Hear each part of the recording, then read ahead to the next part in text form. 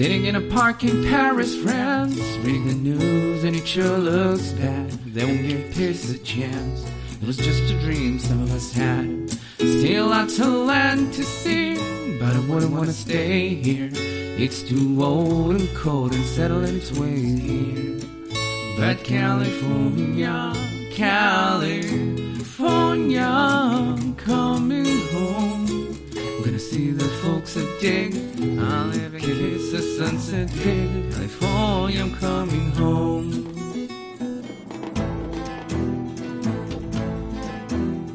Today on The Culture Quest, we start by kicking off a new segment called Drink Think.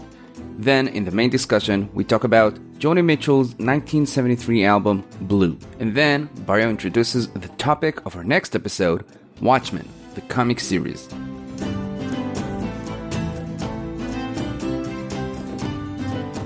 Hello, and welcome to The Culture Quest. We are but humble adventurers, and we're so excited for this episode, we might even kiss a pig. With me, as always, are Peter. Hello. And Barrio. Hello. And I am Inan. Thank you, the listeners at home, for taking part in our noble quest. On today's episode, we're going to discuss Joni Mitchell's Blue, an album from 1971, an album which, I don't know if you guys know this, it's ranked at number 3 on Rolling Stone's 500 Greatest Albums of All Times list. What? Did you guys know that? Really? Yeah. No way. Really? Number 3 of all times. I don't know. We'll see about that. This is kind of a special episode for a couple of reasons. First of all, due to, some scheduling complications, we're recording in the evening, at least for Barrio and me, which means that it's the middle of the night for Peter in Australia. We usually record in the morning for us, and it always is in the afternoon for Peter. Peter, what time is it there? It is 1:15 a.m. And how are you enjoying this experience so far? So far, not bad, actually. Feeling pretty good. I had a 10-hour sleep overnight, and then I had a 4-hour sleep this afternoon to make up. So officially, I'm in sleep credit, according to my Apple Watch. So you're ready for an all-nighter? Yeah, pretty much. I have a lot to say about this album. I probably won't, but I could. You shouldn't, but you could. And secondly, this is kind of a special episode because today we're kicking off a new segment on our show. At this point of the show, we usually do a Tavern Talk segment, which gives us a chance to talk about all kinds of topics and ideas, and we really enjoy it.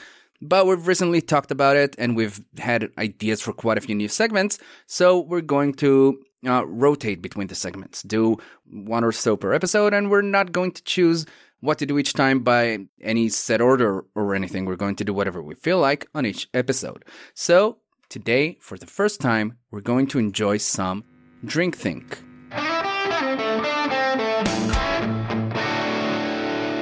Yes! Yes, that's the theme. It's the theme.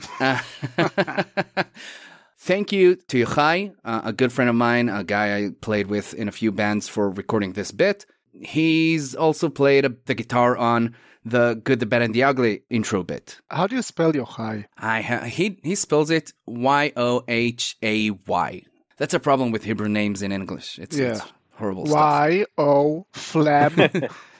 5 years ago would have sounded absolutely just odd to me.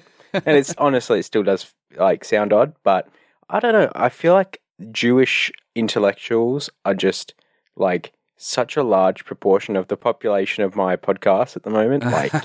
There's just so many. And it's anytime someone says, yeah, I'm a Ashkenazi or something, honestly, it does not surprise me anymore. I just feel they're all scientists. That's just the impression I've got from YouTube and podcasts. So, and one of the terms I heard from, I think he is Jewish, but one of the people off the Very Bad Wizards podcast was Chachma, which is it's meant to be kind of the essence of your point. I always thought that was interesting and a funny sounding word. So, Drink Think, our first new segment. It's basically kind of a spin-off of Tavern Talk. We wanted to talk about drinks and drinking and stuff like that, which is a topic all three of us are interested in to a certain extent. I'm calling it a spin-off of Tavern Talk because nothing really stopped us from talking about stuff like alcohol and drinking on Tavern Talk. And also, you drink drinks in a tavern. So it's basically a tavern talk. But anyway, now we have a specific segment for this. So today's Drink Think topic was inspired by our main discussion today. On Joni's Blue album, there's a song called A Case of You, in which she sings, I could drink a case of you and I would still be on my feet. So, going on this, we're going to talk about a case of us. So, let me ask you guys, a case of what drink would you want to receive as maybe a gift? What case of drink would you always want to have kind of stored in your house? Because I think that, like, even if you're a whiskey lover, you might prefer something a bit lighter, or maybe you'd want to save, your favorite whiskey for special occasions, and you just don't need a whole case of it. So, what would you guys go with? So, just one small question: if I get a case of like spirit, does it have to be the same, like 6 bottles of identical spirit, or could it be like a few different brands? The way I thought of it is bottles of the same thing. Okay, So, I think that's the fair way to do it. Yeah. Otherwise, it's a bit of a cop out. Yeah. I'm gonna say, yeah, I could live with 6 bottles of Botanist gin, which is like a Scottish gin. It's pretty much like your standard gin, but it has like a bit of like almost like a ricey flavor in it as well. Really? It's not too like botanical. It's pretty like juniper and a bit of that sort of barley-ish taste. It's like the best gin for mixing cocktails. It's the best for everything, in my opinion. And if I had 6 bottles, that's what a case is, right? 6 bottles? I was thinking 24. Oh, but, yeah. Okay. Yeah, I could still... Yeah, 24, that would still be like only a 6-month supply. Like, I feel like if I buy an okay gin at the shops, it'll be like sitting around for maybe like a week and a half, 2 weeks. But if I buy a good bottle of gin, then it's gone in like 5 days. So I think I could knock that out in 6 months. Would you say gin is kind of your favorite type of spirit? Yeah, definitely. In fact, I don't really drink that much other spirits. I mean, gin is the best for me just because of the gin and tonic. I don't really like other mixes either, so it's sort of like the go-to. I do drink beer, do like a pint, but the only other thing I have is like if we've been having like a lot of sort of other drinks like beers, gins and stuff like that on a night out, I think a whiskey, like just a straight up whiskey neat would be good as well. Like throw that in the mix, but not enough for me to buy my own whiskey. I think gin's definitely the most common. It's just ridiculously easy to drink as well. So Because it's soft. Like you can It drink really it with, is. yeah, you can drink it with anything. I wouldn't say that gin is my favorite kind of a spirit. Like I think I consider myself a whiskey lover, and I kind of like tequila as well. But gin has kind of a special place in my heart. Like I think, I don't know, at one of the earlier parties when we went to in high school, someone like at the end of the party just handed me a bottle of gin when I left the house. And I just took it with me. And then every time we met, like we sat down with some friends or whatever, I always had some gin. And it's like the first real spirit I ever drank. It's like the first thing I ever really experienced. Even the bad gins I drank always felt a bit more sophisticated. I gotta say that I don't feel it's sophisticated. It's straightforward. It doesn't fool you. It's kind of like what you smell is what you get. it could be classy, but not sophisticated. Yeah. I don't know. The taste kind of reminds me of like gentlemanly stuff, you know? Yeah. Maybe it's Really? because I grew up on James Bond movies. I think one time I drank sherry. The first time I drank sherry, I think it was sherry. Maybe it was brandy. The Very smell different was, things. yeah, one of those.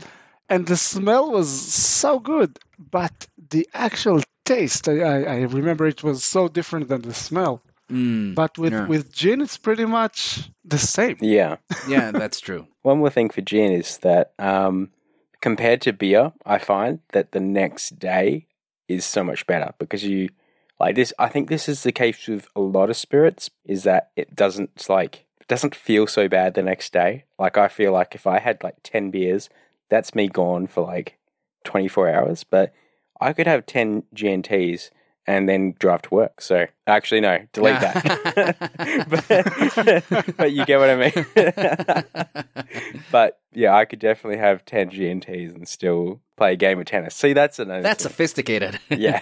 Barrio, what would be a case for you? A case of you? Can I have different brands on the same case, like whiskey but different brands? I would say whatever Peter decides. Let's go no. Yeah. Let's go no. So that's a real commitment. Yep. It is a commitment. Like the drink that is me, I'm not sure that I'm willing to commit to myself that much. I can go with Coke Zero. Oh. What would Peter think of you if you did go with Coke Zero? I don't think I've ever had a Coke Zero. Oh, really? Well, you shouldn't. Well, I know I haven't had a Coke in probably 10 years. Oh, actually, no. Oh, really? Probably 5 years, I don't think I've had a Coke. Just lost that taste for it. So you just drink gin and water? I drink a lot of tea, Huh. like scary amounts of tea. I've always been amazed at Coke Zero, though, how it is actually 0 calories. I always thought it was like, they mean 0 calories in like, if you don't drink any or something, some weird law or something, like, like something. But it is actually 0. I kind of find that hard to believe. Just instead of physically kills you, it mentally kills you or something like that. Well, there's obviously a trade-off. Otherwise, like, everything would be 0 calories, right? But like what is trading off against the calorie isn't obvious to me. Like, because already normal Coke is bad in terms of like it erodes your teeth and it's like, has all these weird sort of sugary things in it. I'm just trying to think what if there's no calories and it tastes good, like if to you, I don't like, if you're a Coke drinker, then I don't know, like what other parts of your life can it destroy? Like it just causes you to be real condensed, At some point you start having your own gravity field, but you look the same. It's amazing. But it's like it's still not obvious to me why the trade-off even has to be bad. Like, it could be like, we put no calories in this drink. Let's see what happens. And then it's like, oh, wow, you get, like, really, like, thick hair or something. It's just, it doesn't make any sense. Why can't you have, like, all wins? Why does it have to be, like... That's what I'm asking. 2 sides, yeah. Why can't have just, like, 2 good sides? Because here's the thing, right? You have something that's 500 calories and you cut it down to, like, 250 calories, right? And you go, there goes all the taste. And obviously, like, if you cut out any nutritious bits, then you're not going to be full, right? Then you cut it from 250 calories to 0 calories. But if you still like the taste, then, like, it can only take so much from you, Maybe they did make a deal with the devil. Yeah. Maybe it is black magic. Maybe they are killing goats for each bottle of Coke Zero. That's the only explanation. It's very easy to notice this is a night episode so far. We're up to 1:40 a.m. and that's just how my brain works. Let me steer us back into the conversation. Barrio, how many cases of Coke Zero do you want to have in your house at any moment? I forgot that this was a topic. Okay, so we said it has to be a case full of one drink. Well, I guess the obvious and boring answer is whiskey. But it is a bit boring. It's not that boring. Do you have a specific brand? I don't think that's the boring. Go with? I think the boring answer is like beer. Again, it depends which beer. Like if you're going with a case of Bud Light, then yeah, you're basic. You're basic. Basic. Yeah, but if you're going with whiskey and you're going with like a good whiskey, like if you're going with whiskey and you're going with Johnny Walker, the red version of Johnny Walker, then yeah, you're basic. Oh, that's right. Okay. I think I know why I want whiskey, because once I have a lot of whiskey, and if it's a good whiskey, like I would take like Glenfiddich 18 something, like not too fancy, but like fancy enough, and I want a lot of it. Then like I won't feel bad doing stuff with it that isn't necessarily for just drinking the whiskey. Oh, that's a good point. I could make like a really high quality Irish cream, with that whiskey. Ooh, Scottish whiskey, but never mind. Yeah, what? So it's a Scottish cream, but yeah, never mind. Waka waka. Waka waka. Yeah, and I would make whiskey cakes and whiskey desserts. On Friday, I had whiskey with cookies, and that really works. Ooh. Like, freshly baked chocolate chip cookies with whiskey, that works. Wait, with the whiskey in like a low bowl instead of Yeah, milk. yeah. Surprise, because whiskey just goes great with sweets. So yeah, That sounds interesting. it is. Sounds a bit too sweet for me, but yeah, it sounds interesting. Yeah. That's what appeals to me about whiskey, actually, because gin isn't that great for like with sweets or with coffee or anything like that. But with whiskey, you can definitely like mix it up and have that kind of stuff. Inan, what's your ideal case, Inan? I'm going for something a bit lighter in terms of alcohol content. I would love a case of vermouth, and specifically a Martini Rosso case. Barry, you've had some Martini with me, right? Yeah. Good drink. Peter, have you ever drank Martini Rossos or Martini at all? No, I can't think if I have. No. It's a type of vermouth. There's all kinds of brands, obviously, and vermouth is, I think, a distilled wine with all kinds of spices, if I'm not mistaken. And I don't know, it's a really fun drink. Like you drink it in a low bowl with some ice and lemon. The Rosso one, the type I like, the dark red one, it's kind of sweet, but not too sweet. What is the alcohol content? Is it like 20, 30? 25, I think. Mm. So it's okay. Light, but it's not like beer light. And you can have a few of those without worrying about getting too drunk. But it's not like you're going to drink a couple and not feel anything at all. You know, it's kind of somewhere in the middle. And like, at least for me, it's a very versatile drink. It goes well with ginger ale. It goes well with gin. It goes well with all kinds of stuff. It goes well like in a hot summer's day, in a party in the middle of the day. It goes well with dinner. I like it. And if I'm going to have a case of something, I want to have something that is kind of easy to drink. Peter, you kind of came up with the question of a case of you. So, and at first I took it to mean like a case of what drink would you consider like a drink of you? Like what drink would you describe as yourself? What drink you kind of identify with? Okay. Just to give you an example, like I kind of had an idea about what drink would kind of describe me. And I asked a friend to kind of make sure that I, at least got the direction okay. And we both thought that my answer like should be a cheap kind of bourbon, It goes well with dirty, fun music, and it kind of stings on the way down. I think that's a perfect description of me. Maybe that's a beer talking. So it doesn't have to be something I particularly like, does it? No, okay. It doesn't have to be. I've got two in mind that I think could describe me. So I'll fling them your way, and then you tell me. All right? So the first one is, Jameson's Irish whiskey. Mm-hmm. Well, I figure Jameson's Irish whiskey is kind of like your stock standard whiskey. It's a good generic whiskey. It's a good generic it's whiskey. It's pretty good. But it's still got like a different, it's still noticeably not. It's still got that Irish bit to it. You know what I mean? It's still got like a smell to it. It's still different.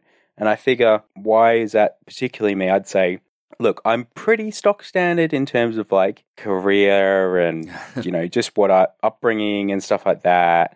But I do think it's like the packaging is nice.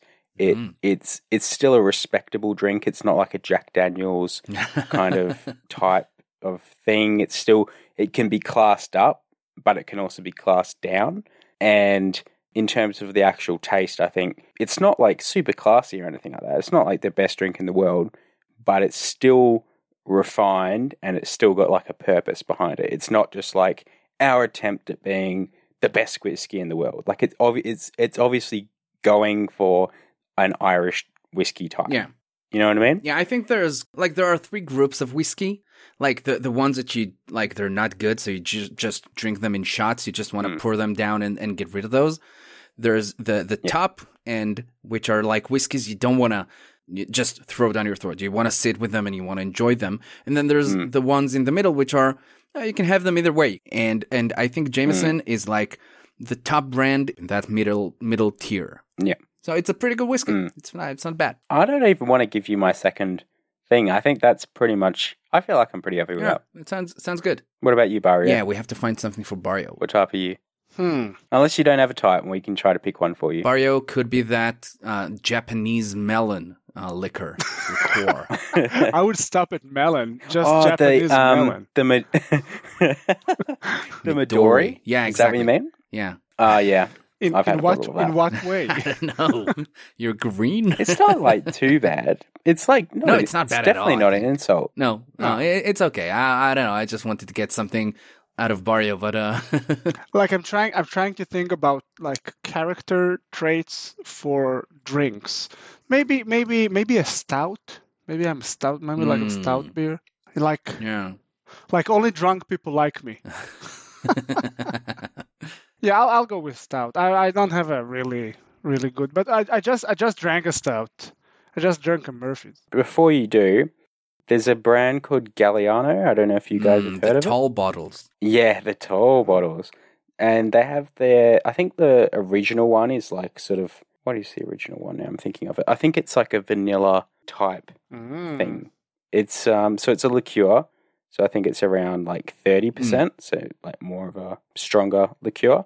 Yeah, Galliano Vanilla is a long process unchanged since the creation of the original. I feel like this is an ad read. Galliano in 1896. Every step of the process reflects Galliano's dedication to quality and excellence.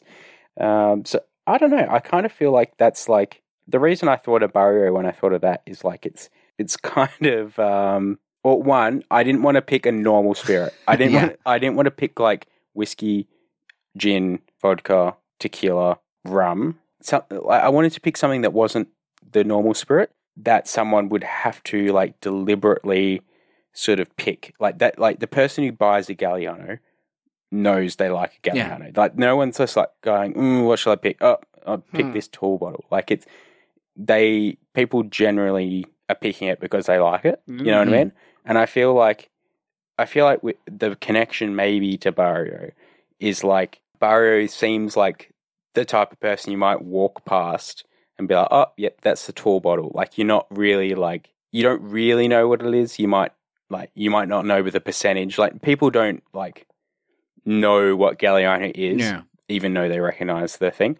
But then once you get to know it, I'm sure a lot of people would just come back to it. You know what I mean? It feels like I know someone who I've seen Galliano in their house, and like it's always on the counter. You know what I mean? It's just like they do a few different types, not too many, to like, you know, they're not like just bringing out, you know, a different variant every year, but they always keep getting the same thing. It feels like irreplaceable almost, you know. And I feel like Barrio is like a weird bottle. Yeah, I feel like one, a little bit of a weird bottle, but two is still like weird, but only when you compare it to like normal thing. Weird, but only when you compare it to like what people are buying in large volumes. It's not that weird of a drink. It's just like at first glance you think it's a bit odd. I don't think there's plenty of people who, when they go to a bar, that's their default drink. Yeah.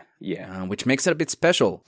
Yet it's still kind of a staple, but it's not. It is a staple, yeah. Wow. Okay, I definitely gotta try it now. I think that's my next drink in my in the drinking thing. Okay, so here's the way I describe you and this drink in 2 words: weirdly iconic. I'll take it. Yeah, take it. I take it and I run away.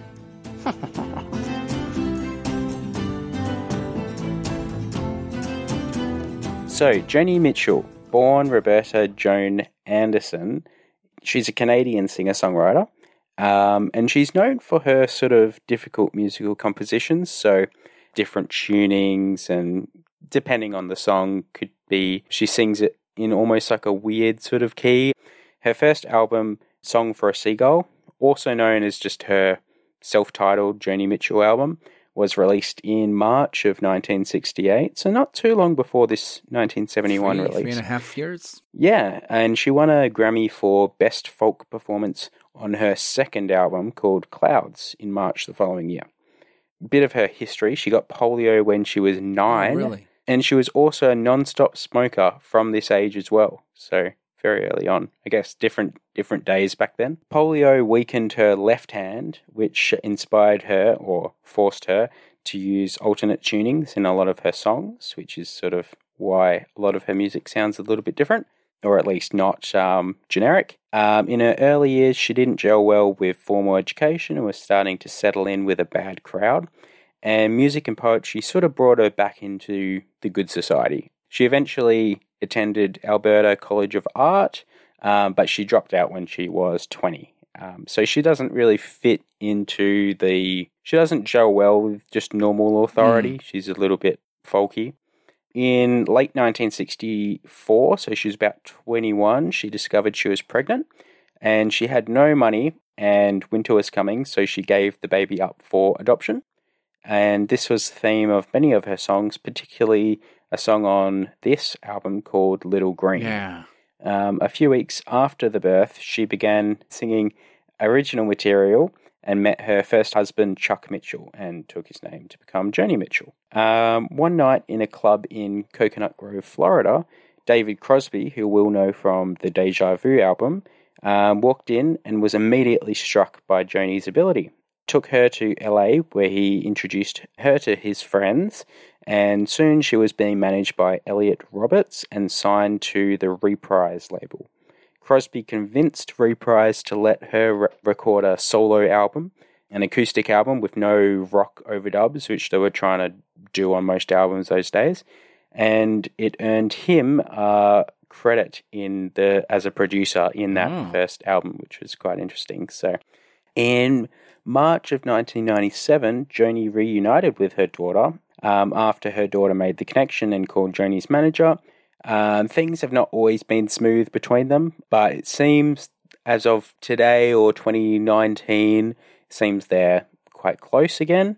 In May of 1997, she was introduced into the Rock and Roll Hall of Fame, and in 2002 received a Grammy Lifetime Achievement Award. So the album that we're going over today is called Blue, with a title track number 5 called Blue, and this was released on June 22nd, 1971. So right in the middle of quite a competitive era in music. First of all, the opening question, what did you guys kind of think going into it? And then, obviously, did it meet your expectations, or how did you feel about it in general? So I want to start by talking about kind of my first listening experience with this album, which, what I felt then doesn't really apply for the rest of my time with this album, but still. I first listened to this album on a walk with Washington, my dog. I think the day after we recorded our last episode, which I think was The Good, the Bad, and the Ugly, or the Edith Finch episode. And, it was kind of a cold winter evening. It was getting dark outside, and I clicked play, and the first song called All I Want started playing. And I remember thinking, like the guitars that kick off the album sounded cool, a bit fun, and then Joni's singing starts, and for some reason, I kind of lost my motivation to listen to this album then, like around 10 seconds into the album. And I can't really explain it. Like, something about her just made me think, oh no, it's going to be another one of those hippie, lovey-dovey, odd kind of albums. And I just kind of didn't want to listen to it. And, I also realized that I was being kind of dumb. On the surface, there was nothing not to like about it. The guitar sounded good. The writing on this album is definitely interesting. Like you said, it's not just generic chord progressions. It's really interesting stuff. And, obviously people love this album, so there must be something here. But I don't know. It's a problem that I have with these folky, acoustic, hippie albums. I know there's a lot to like in them, but I can't find the motivation to enjoy them. Obviously, I kept listening to it, and in that first listen, I didn't really find anything I liked in it.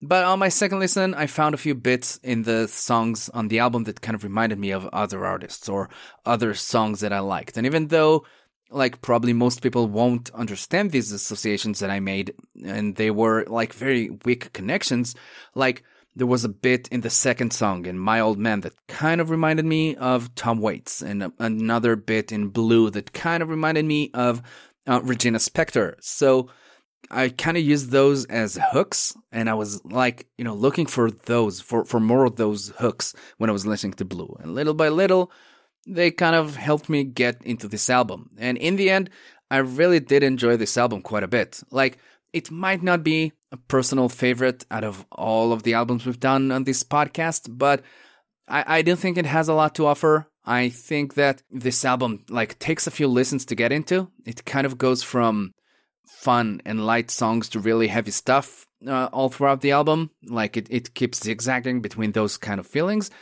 The lyrics, from what I can tell, definitely carry a lot of emotions. So it's hard to get into, but I think it's worth it, especially if you're into music from that time or stuff that was influenced by it. I will say, maybe we'll talk about it a bit later, but I think there's like a specific situation in which this album might work just perfectly, and I didn't get to experience it, but we'll get into that, I guess. Barry, what about you? I really liked it. Like the first time that I started listening to it, I was going back home from work, and it was after a long day, and I wanted to go to one of my usual end of the day albums, and I said, no, we need to start listening to Joni Mitchell. Although I'm pretty sure he will sound like an old country guy or something like that with a name like Joni Mitchell. I see where this is going.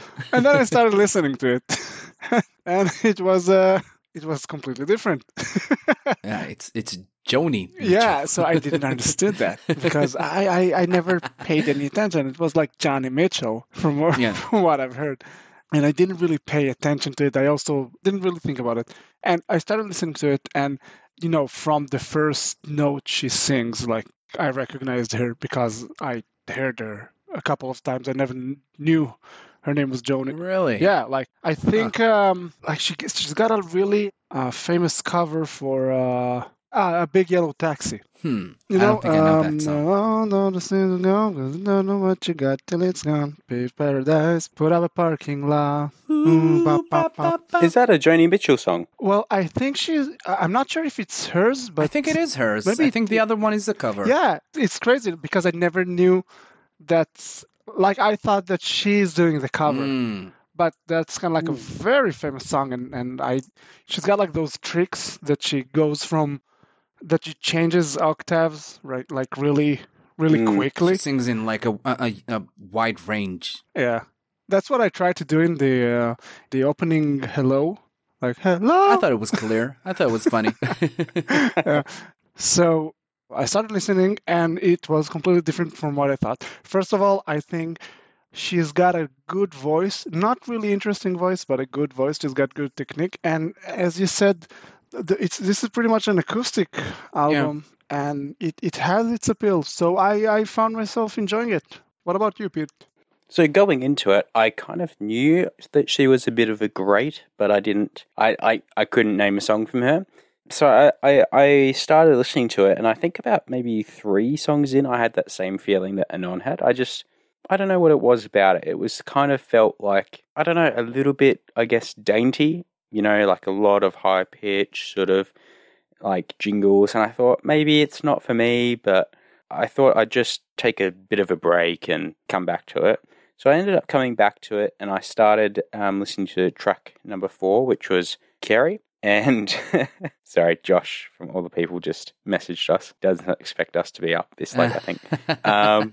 So I started listening to track number 4. Again, I didn't really like it too much. I don't know, I didn't vibe with it. And so I left it maybe overnight. And then I started listening to track number 6, which was California.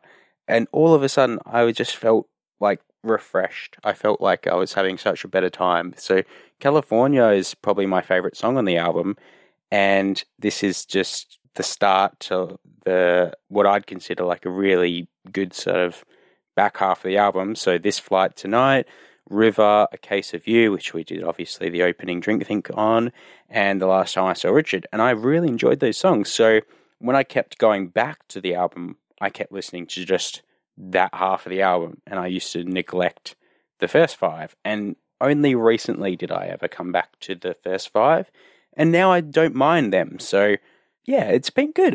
I feel like I pretty much am on your level, Anon, when it comes to how much I liked it. I thought I did quite like it. I thought there were a few songs I actually really liked, and then the rest I thought were like quite good, but I wouldn't necessarily listen to them a lot, and I'm pleasantly surprised. Again, I don't know if I'm going to go through her catalogue and listen to like all of her songs, but then again, I probably wouldn't remove the album from my playlist. I'd probably just keep it there for when I want it. So it's sort of like an in-between feeling. I think it's quite good, but is it for me? Probably not. Is it number 3 on Rolling Stone's top 500 albums of all time? I don't feel like it is for me, but I don't know. I mean, a lot of people obviously feel like it is really spectacular. But overall, I did have a good time. But definitely after that first little hiccup, I felt like it was quite easy to listen to. The more I listened to it, the more I found in it. And I still feel that like the last, maybe not the last couple of songs and the song River, I still haven't got to the bottom of those. Like I'm enjoying them, but I feel like there's more to discover in them. To me, Joni, let me know if you agree with me, but she kind of sounded a bit maybe weird and ditzy and awkward maybe. Like in my mind, I kept imagining her as Annie Hall from the movie Annie Hall. And that's like how I saw her. It's kind of a bit unconfident and maybe floaty. I kind of agreed with you a little bit. She sounded a bit awkward. Kind of like that character. Ditzy, but she did still sound confident to me. She felt like much older than what maybe she was. That's true. You know, she did feel like, I don't know if distinguished is the right word, but definitely like experienced. That's the vibe I got from her. Have you watched Firefly Lane? I think it's on Netflix. No. Then there's like the mom of one of the lead characters. She's kind of like this really hippie drunk but really confident. That's who I imagined Joni to be. So I did see her as kind of like Annie Hall, which, like I said, a bit unconfident, a bit floaty. But when you listen to the music, the chord progressions and the melodies and the guitars and everything all sound very confident and strong. So it was a bit of an interesting mix, I thought. And then I read the lyrics.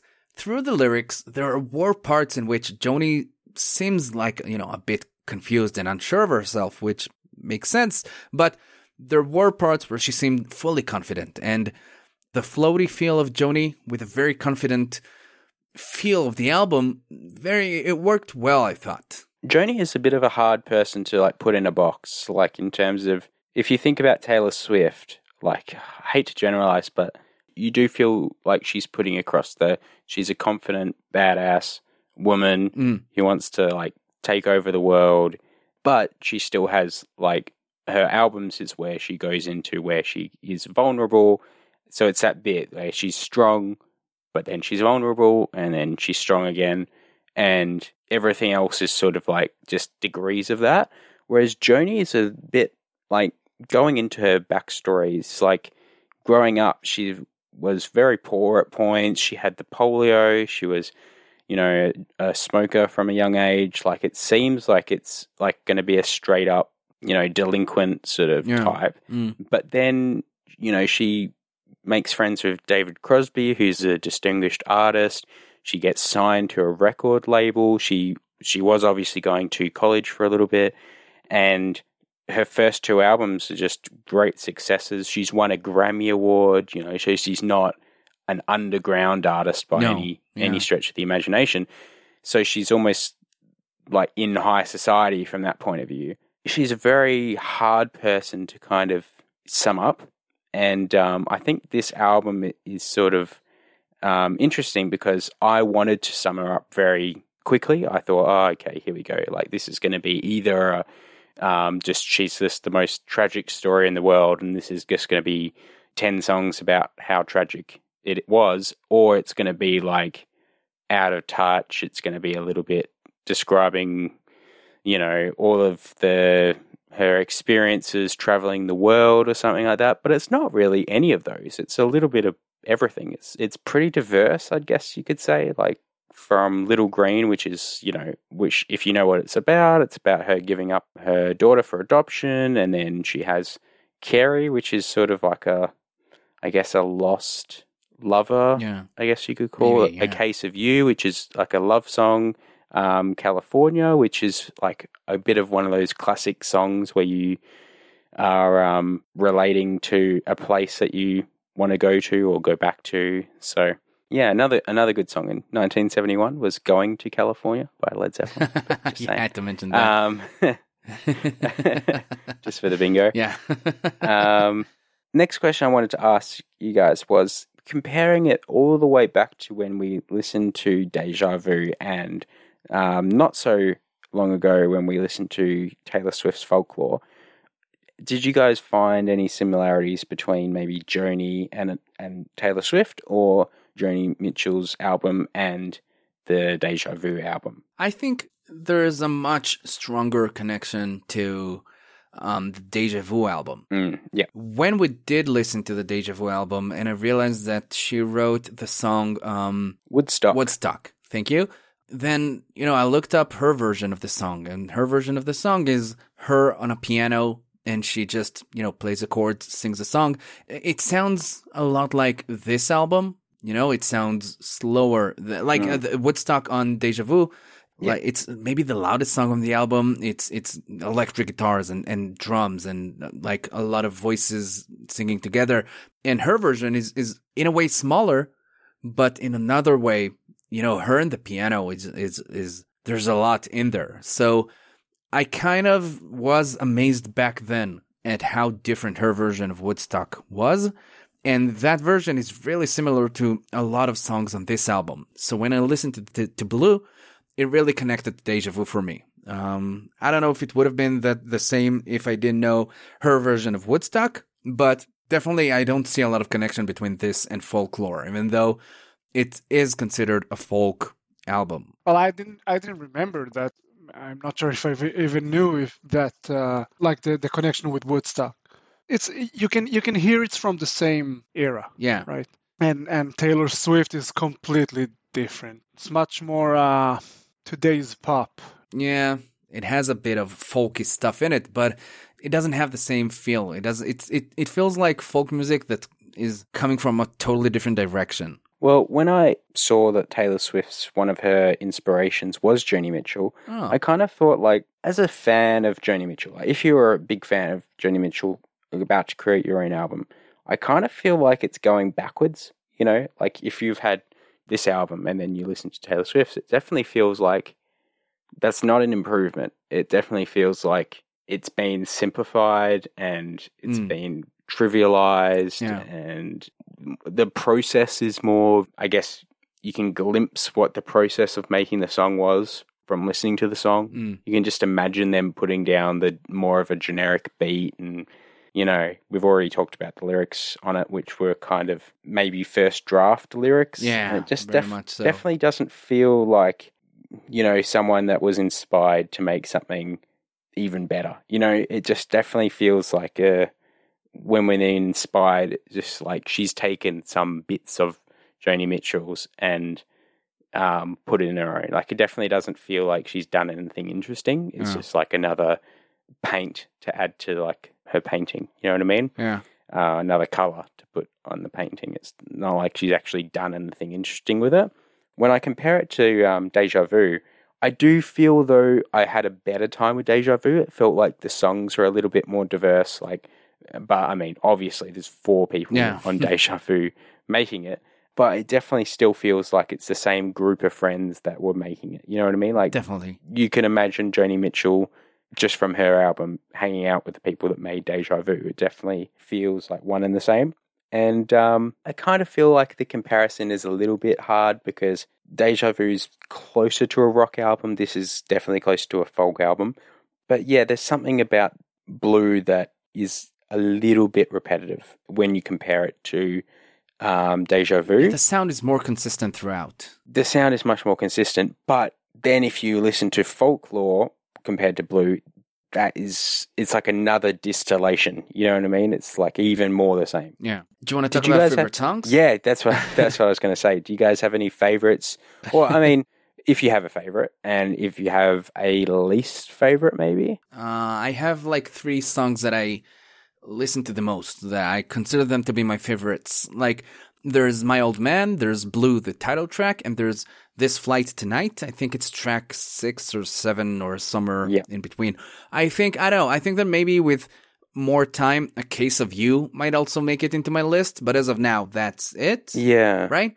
River and A Case of You I saw were very popular. I only know through, like, when you go on to like various listening sort of apps, it will like highlight the ones that are obviously clicked more than the others. Yeah. And River and A Case of You were very popular. Both River and A Case of You were like songs that I really enjoy. Like, every time I listened to them, I was surprised at how much I enjoy them. But those other 3 I mentioned are like songs that really popped out to me, and I kind of just wanted to listen to, and, you know, I found them being stuck in my head throughout the day. Yeah.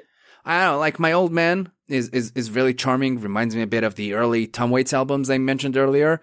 Something about the melody in the chorus kind of reminds me of something Tom Waits would have done. And Tom Waits, his first album kind of came, I don't know, 2 years after this one. So maybe he was influenced by this.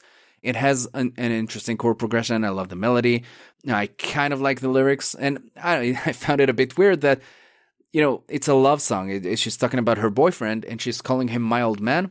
Kind of weird. My Old Man was actually the one I wanted to come back to when I said sometimes she plays around with kind of interesting ways of singing, because that one, without having done any research on exactly what it's called, but she kind of feels like she goes almost from like a major to minor key. Do you find that? Like, yeah, a modulation. Yeah. If you haven't heard the song, it definitely feels like the best way to describe it would be like it turns a little bit like a sour, like a bitter taste. Yeah. But it sort of resolves itself, and it's actually quite interesting.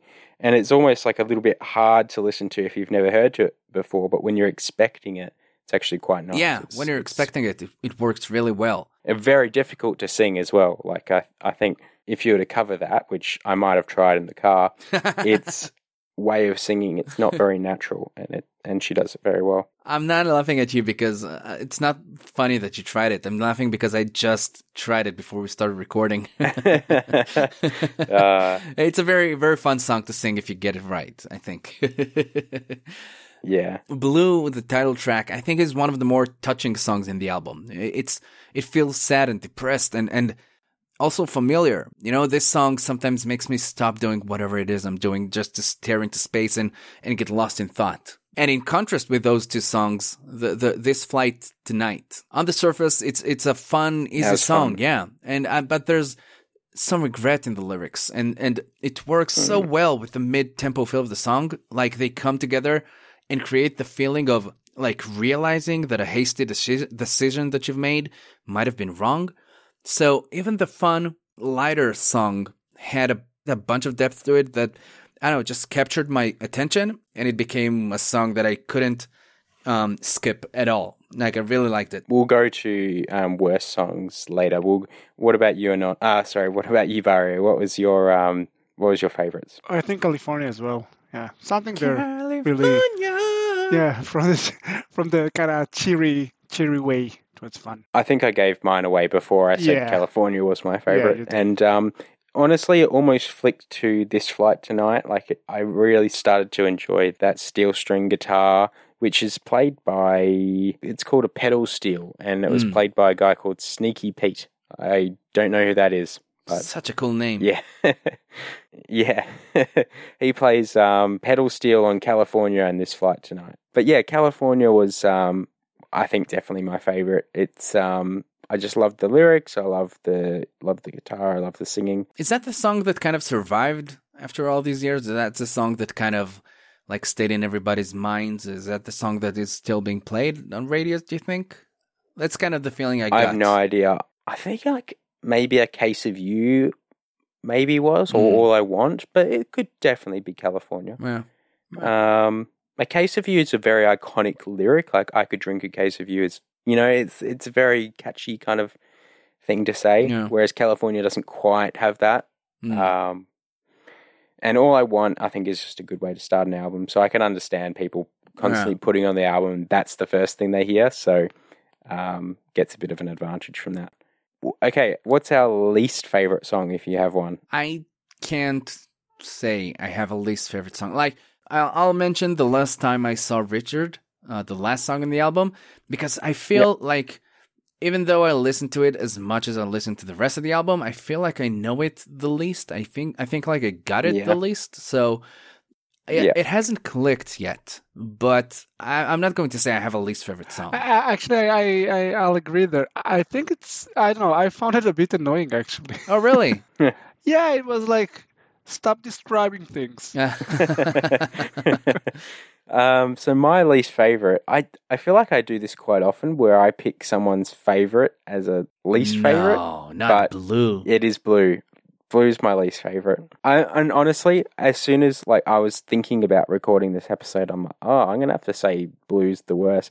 And so I'm like, let's listen to it a little bit more and like see if I can understand it a little bit more. But honestly, I just never really liked it. I could never get into it. It just felt like it was maybe a bit slow, and I could never like look forward to listening to it. So I'd listen to All I Want and My Old Man, Little Green, which sort of became, it could have been a contender for my least favorite, but because of the story, it kind of got boosted up a little bit for me. Carey was always a nice one in the middle of Little Green and Blue. It was a very good toe tapper. And then there was Blue, which kind of, I don't know, it just felt very weighed down to me. It kind of killed the mood for me. And then the last 5 I always liked. So yeah, Blue just didn't do it for me. I'm going to make a prophecy that one day you'll come back to this album and Blue will be like your favorite song. Okay. Yeah. I'm not going to like disagree and say, no, that'll never happen. Yeah. One of those things that people will forget about until it'll come true. All right. Yeah. Well, on our like 500th episode, I'll inform you. Yeah. Cool. Is there anyone like a modern artist that reminds you of Joni Mitchell? And obviously there's Taylor Swift, but is there anyone else potentially? It's something that you said before, and I also thought about it when listening. There are some parts where I could really have heard Regina Spektor there. Peter, do you know her? Do you know Regina Spektor? No, not particularly. That's, like I mentioned it earlier, but that's also the one I wrote down. I kept thinking about her when I was listening to this album. Regina Spektor, she's kind of an amazing pianist, brilliant singer. She started out as an indie artist. I think her first album is just her on a piano, and it's not unlike a few of the songs on Blue. Like, there's a bunch of songs on Blue which are just piano and singing. And Regina, after releasing a couple of indie albums, she released a few official albums that were also pretty good. And then she kind of became poppy, maybe too poppy for me at least. But in the albums that I did like, she was just amazing, like a lot of charm. It's something that really reminded me of this album, Blue. And also in a few songs, especially the song Blue, I think in the chorus of the song Blue, there are lines that Joni sings that just gave me flashbacks of Spektor's music. They sounded a lot like each other. I think, it's not only about the kind of like acoustic version with that it sounds very intimate, but also some of the singing techniques. Yeah. So the artist that I thought was potentially, I don't know, maybe inspired or some sort of derivation of Joni Mitchell was, I don't know if you guys have ever heard of them, but the band name is First Aid Kit. Doesn't sound familiar. So they're a Swedish band from Stockholm, and I think since maybe 2007 they formed. They've got like a few albums now out, but they're very much like a folk duo, and I'd say they're a little bit more poppy than Joni Mitchell, but they've definitely still got that, grassy type vibe, a little bit hillbilly kind of taste to it. I think if you wanted something like Joni Mitchell, but you wanted it more, something that's a little bit more easy listening, maybe has a little bit more of like a hook aspect to it, like maybe you liked This Flight Tonight or California. Those are the two songs that I would say sound a little bit more like First Aid Kit. I think they're definitely like the ones to go for. And they actually do have a song called Blue as well, which is quite good. Oh, really? Yeah, it's pretty good. I think my favorite song by them is one called Emmylou, which I think that's about Emmylou Harris, which I've played her before. She sung that Bob Dylan cover for Every Grain of Sand. They played that at maybe Grammys or something similar, where Emmylou was there, and it's cool. It was quite a good YouTube video for me. So essentially, this, as we've discussed, it's number 3 on Rolling Stone's top 500 albums. Do you think that sometimes women can be overlooked in music, or do we undervalue their contributions? And do you think maybe music can be geared towards men, or do you think it can be geared towards women, or do you think that's not possible? Music is music, it's for everyone. Like, a lot of times when I see an album from like a, top female artist or something, it's always like, this is the best album in 2012 from a female artist. Like, it's always like caveating it with female artist. Or when we go back to these times, 1970s, if you look at all the big bands like Beatles, Pink Floyd, Zeppelin and stuff like that, like, you never get big girl bands, like there's some, but there's not as many. Yeah. So, like, do you think it's more like this is not an area that girls wanted to get into as much? And I say didn't want to because I feel like it's more even at the moment. Or do you think it was like there was some great female artists out there that we never heard because they just weren't given the opportunity? What do you think the state of play was? Bart, do you want to take this one? No, never. As a whole, I think it's kind of clear that the music industry is skewed towards men because, I don't know, I think we can all agree that we can name so many more male artists and male performers than female ones, right? Like, that has to be a sign of something at the very least, right? Like, I can name so many more guitar players and singers. Not just that, but when I think of females, like, there's like a category. Like, there's no, like, I go, females, okay, like Taylor Swift, Joni Mitchell, there's a new artist called HER, who's a pretty good guitar player.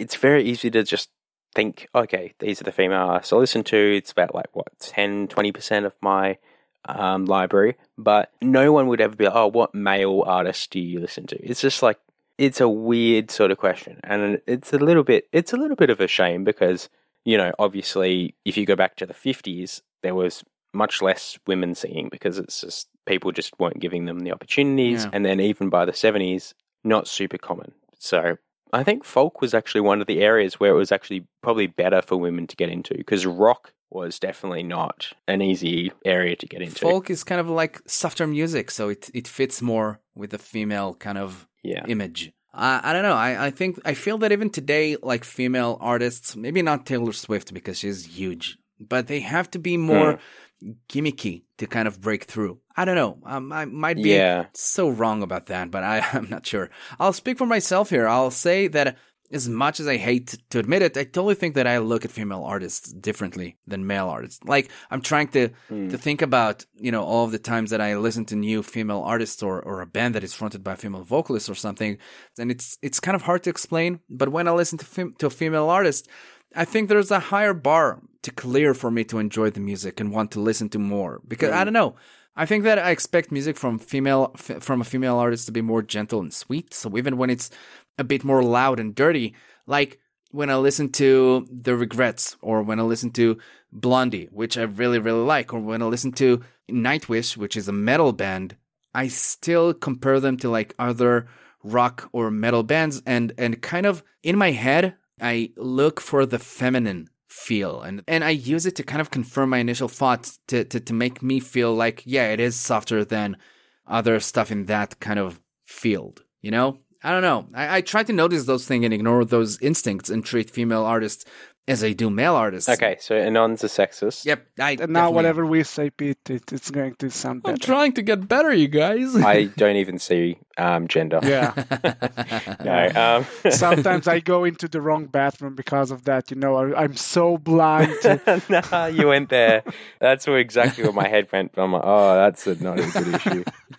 Galliano. Anyway, I kind of feel like it's a bit different now, though. I feel like now I almost thought like the Ariana Grande, Taylor Swift, Katy Perry, that might be a bit of an old reference, but I feel like they're kind of like killing it. You know what I mean? Like in terms of numbers, like in terms of revenue and stuff like that, I feel like they're kind of killing it, I totally agree, but I think that the pop world and the music world are two different things for some reason, Yeah, I kind of feel like in success terms, they're killing it. Like, you can't say they're not successful. You can also add Beyonce to that list or Mariah Carey or... Oh, yeah. Yeah. Don't know how I didn't miss that. So I feel like it's kind of evening up in terms of, who people are listening to every day. Like, I definitely feel like there's not much of a difference, like probably even more maybe balanced to females, because I feel like if you're going for that club sound, females actually have a very kind of like a seductive voice that they can put behind like the drum and bass. But again, I don't know if that's for the good or for the bad, because music today is like, if you listen to the radio kind of stuff, it's like I think it is objectively worse. Like I'm not one of those people where I think art is like just all subjective. You can't make any like opinion about it. I definitely think it's subjectively worse than it was in the 90s or the 70s or the 60s. And now that it's being headed up a little bit more by those, powerful female roles, like, I mean, it's good in terms of it's giving people role models, but it would be nice if they kickstarted their own brand. You know what I mean? Like, I mean, if you take, for example, classic rock in 1970s, like, classic rock was around earlier than the 1970s, but it definitely took on a new persona headed by not too many, but like still numerous groups. Like it was a lot of like the British invasion kind of groups like Cream and Led Zeppelin, like they started something new. And I feel like now 2020 where, Billie Eilish can record songs from her basement and, produce them with her, I'm not sure if it's her brother or some guy, but like I feel like now is like the time where females could actually like really bring it in a new direction. And I kind of feel like that was happening with First Aid Kit, but now I'm not so sure because it's been so long and it's kind of been on the same trajectory. But yeah, so I'm not sure. And like the thing is, when you said it was like often you're looking for like the gimmick, well, in the 80s and the 90s and stuff, when there was say it was just a regular band, but then a female lead, right? A lot of the times they do that is because, well, females aren't often the lead. So if we put one in, that's going to change the band. And that's not the way to change a band by just changing the gender of someone, because then it does become about the gender. And the thing is, if that happens more often, people do the pattern recognition that humans are so good at, and they go, oh, they've changed the gender of the front person. What's the deal? Like, what's the gimmick they're going for? And honestly, like, we don't need the gimmick because there are so many good female artists out. Like, I mean, this was 1971. This isn't a new album. It's 50 years old. Oh, it's 50 years old. Huh. But we already had, like, the seeds of what could have become, like, really interesting female music. But we didn't, but what people then decided that we need to put female in front of it. It needs to be like, oh, this is our new female version, like I just think it's like all backwards. It needed to be more organic, but now that it's forced, now even when it is organic, people are looking for where it was forced. Do you have any thoughts, Barrio? His mind is blank. Don't say anything offensive. Don't say anything offensive. No, actually, I gotta say that I never actually had thought about it, but now that I'm thinking about it, like, and I'm looking at my playlist, like I don't think I really care about gender, because when for me music is it either clicks for me or it doesn't. That's why I also don't listen to a lot of artists, because if it doesn't click, it doesn't click. And I think that I'm pretty much like 50-50 regarding gender.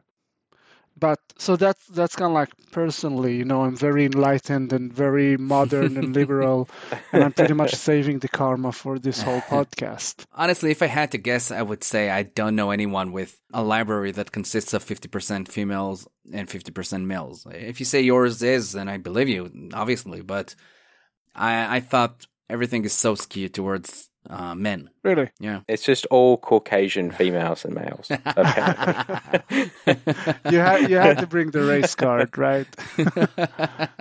I guess you're right. Like in everything, liking music is liking the person who makes the music, and it's suffering the same thing as any kind of like popular contest. The fact that Caucasian males are kind of like in the front, and it's a bit harder for everyone else. Yeah, we just disparaged Taylor Swift in my topic last time, so not doing well. But we're trying to make up for it. And also, this is kind of becoming the second anti-Taylor Swift album. We've mentioned her so many times. Do you guys want to talk about the ideal scenario to listen to this album? Yeah. Well, you actually said you found the I have an perfect idea, yeah. Yeah, you had the perfect idea. Well, I think the perfect time is I think it's definitely a daytime album, and I think it's more of like, I don't think it's like an entertaining, at least not an entertaining with like a lot of people. Yeah. Just because this is purely like a more of like a audio kind of reason, is that it doesn't have a lot of like a lower end to fill up the room. You know what I mean? It's very acousticy feeling. So I definitely feel like it's it would be more like a close, like maybe 3 or 4 people during the day playing like board games or just hanging out, having a cup of coffee. Definitely not like a boozy weekend thing. I think it would definitely be something like that, which won't overpower like the conversation if you're talking or something like that. It's definitely easy to have on in the background because it does have like a light kind of feeling to it. What about you, Anon? What was your ideal scenario? Did I get it right? No, not at all, but I can see what you're going for. So it's 1847 in Berlin. I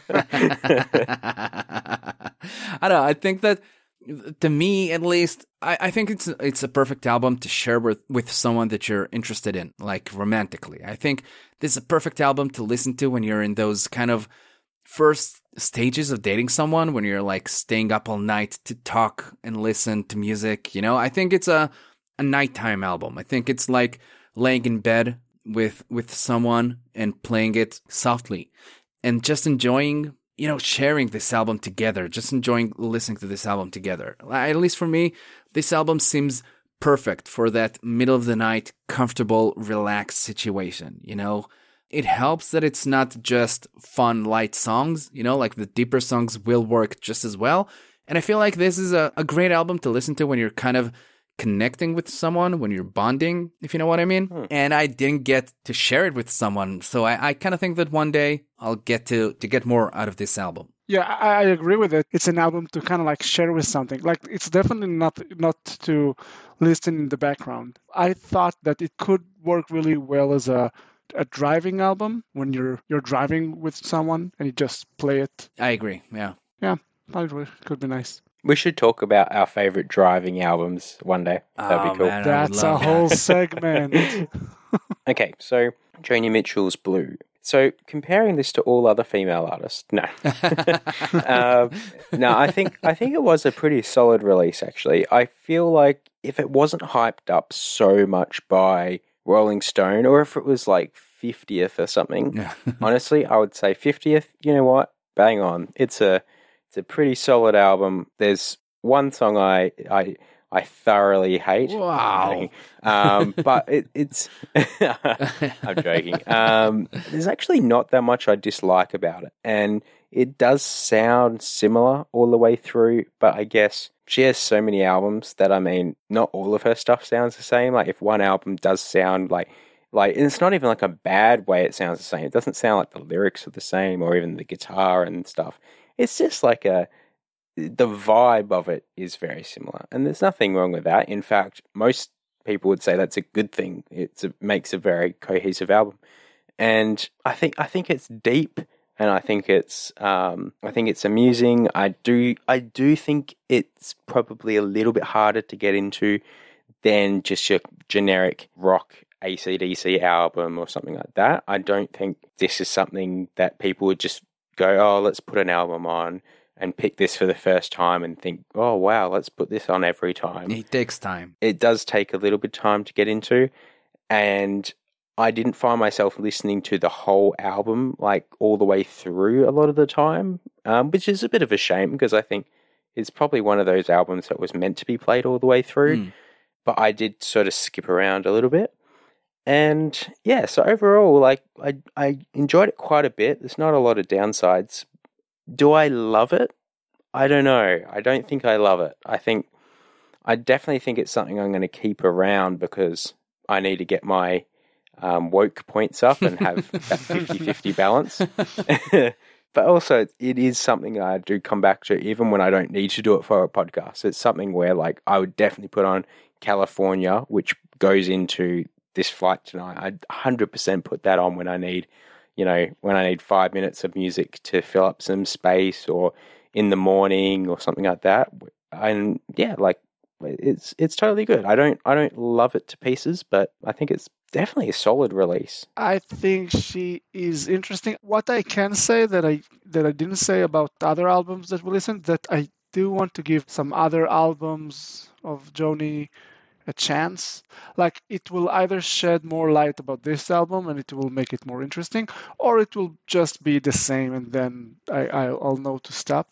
Because it felt like an edge of something interesting, but I'm not sure that there is more into it. I'll take the chance to recommend The Hissing of Summer Lawns. I listened to it a bit. It's another Joni Mitchell from 1975. It's a bit more jazzy, a little less folky. I think you might like it. Cool. So I'll give that a chance. Yeah. Well, I think there's a lot that this album has to offer, and I totally think I didn't get to the bottom of it.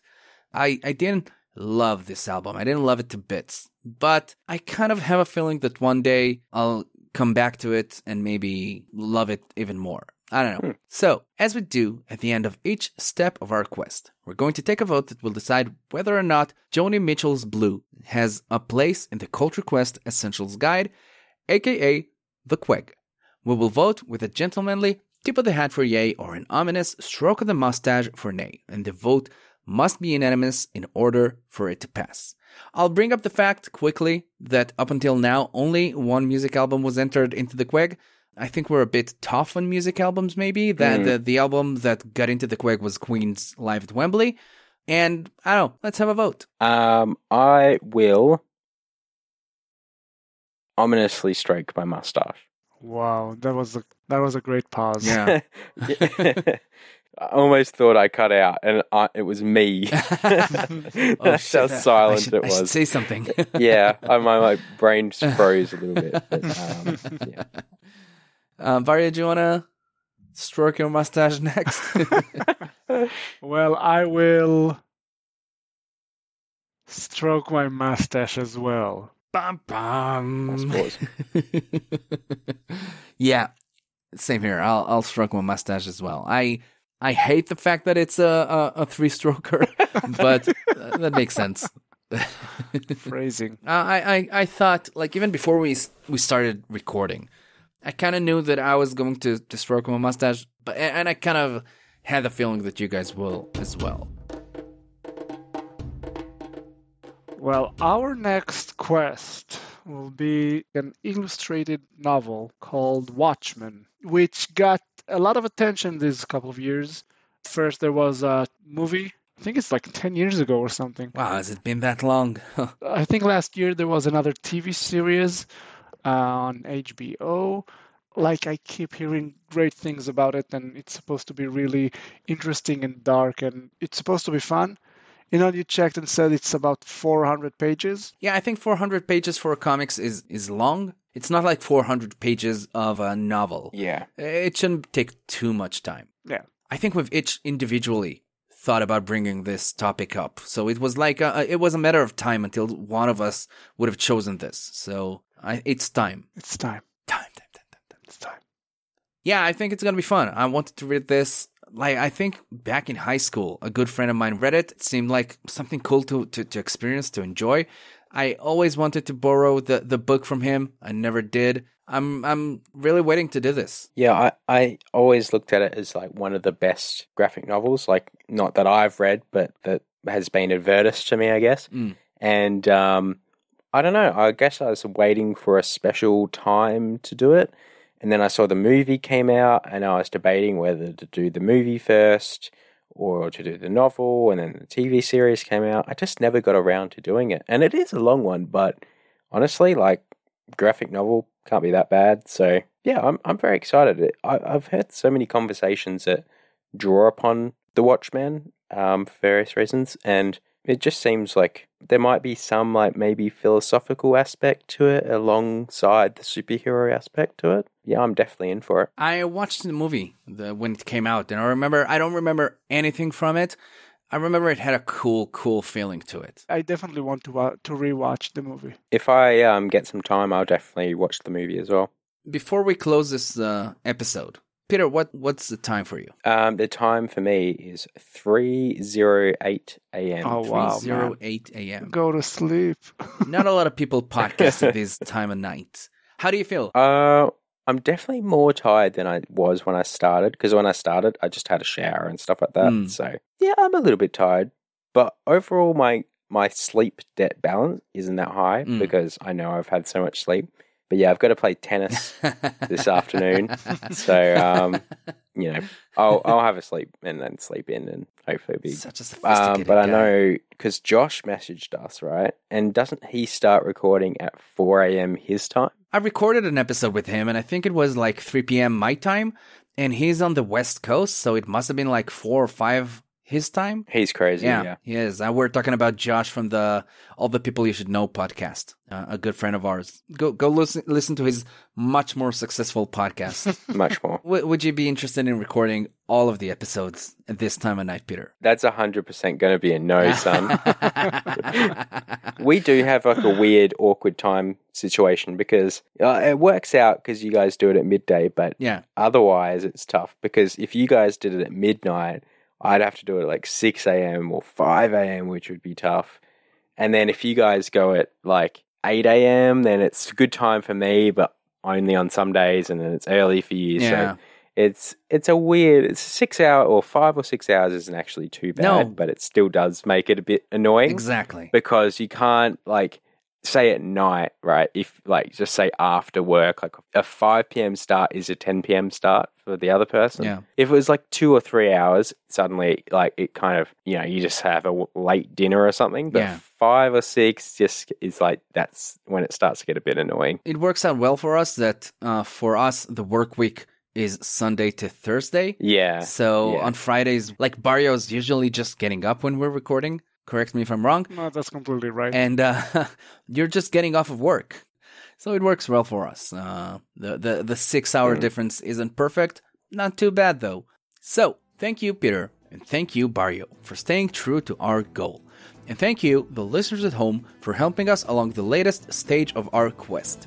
We hope that you join us again next episode, and we'll talk to you soon. Bye-bye. Bye. See ya.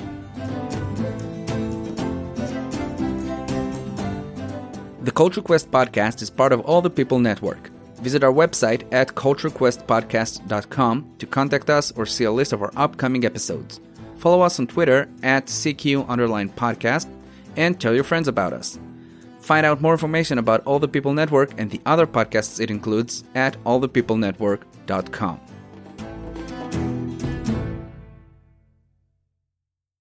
Thanks for listening to today's episode. I just wanted to bring to everyone's attention all those people that are currently stuck without their phone and are forced to continue listening to this unless they pause it and then have to contemplate, the state of their life and other things. So you'll probably just continue listening. I just wanted to give a bit of a shout out to a website, actually. It's called givewell.org. So that's give, G-I-V-E, well, W-E-L-L.org. So it's a .org, so it's legit. And basically they're the authority on who is worth giving money to in terms of charity. So obviously we'll give money to friends and family if they fall on hard times. But if you are thinking about giving large sums of money to charities, it's definitely best to do your research, because a lot of people just give away money and want to feel good, but it's also good to think of it as an investment and how you can do the most good. So it's not asking you to give away more money, but it's asking you to give the money away in a responsible way. And basically, they've just authorized 8 charities. So out of all the, I want to say hundreds of thousands of charities, might be a bit lower, but they've authorized only 8. And I think it's really good to just scan through the list and see if you can consider donating to these charities. So I think that would be good if we can all sort of band together during these tough times. At the moment it's COVID, but that will change and we're all going to need to support everyone. So this is probably one of the best evidence-based ways to do that. So yeah, so definitely hop on to givewell.org if you're considering, and hopefully those charities are like tax deductible or something in your country, which would be in your best interest. So anyway, this is not formal advice, but it's just a good place to go. Thank you. So 2021 is upon us, and instead of flying cars and monkey robot butlers, we have a pandemic. We have media and making every little annoying twit of a child think they're going to be the next famous celebrity because they did some stupid trend they've seen somebody else doing 9 million times. We have people that are self-entitled and stupid and given a voice through social media. constantly whining about how everybody else is the problem and how everyone else needs fixing. We have celebrities lecturing us about how we have to give more so we can elevate everyone to a better life from the security of their 7-bedroom, multi-million-dollar estates. We have politicians lying to us that they're going to fix the situations we're in that they created in the first place. And then we've got me having the conversations that a lot of us are thinking but nobody's talking about. Because these things have to be said. I Had to Say It, the podcast. Available wherever you get your podcast fix or at www.ihadtosayitpodcast.com. Why don't you come listen to what I've got to say?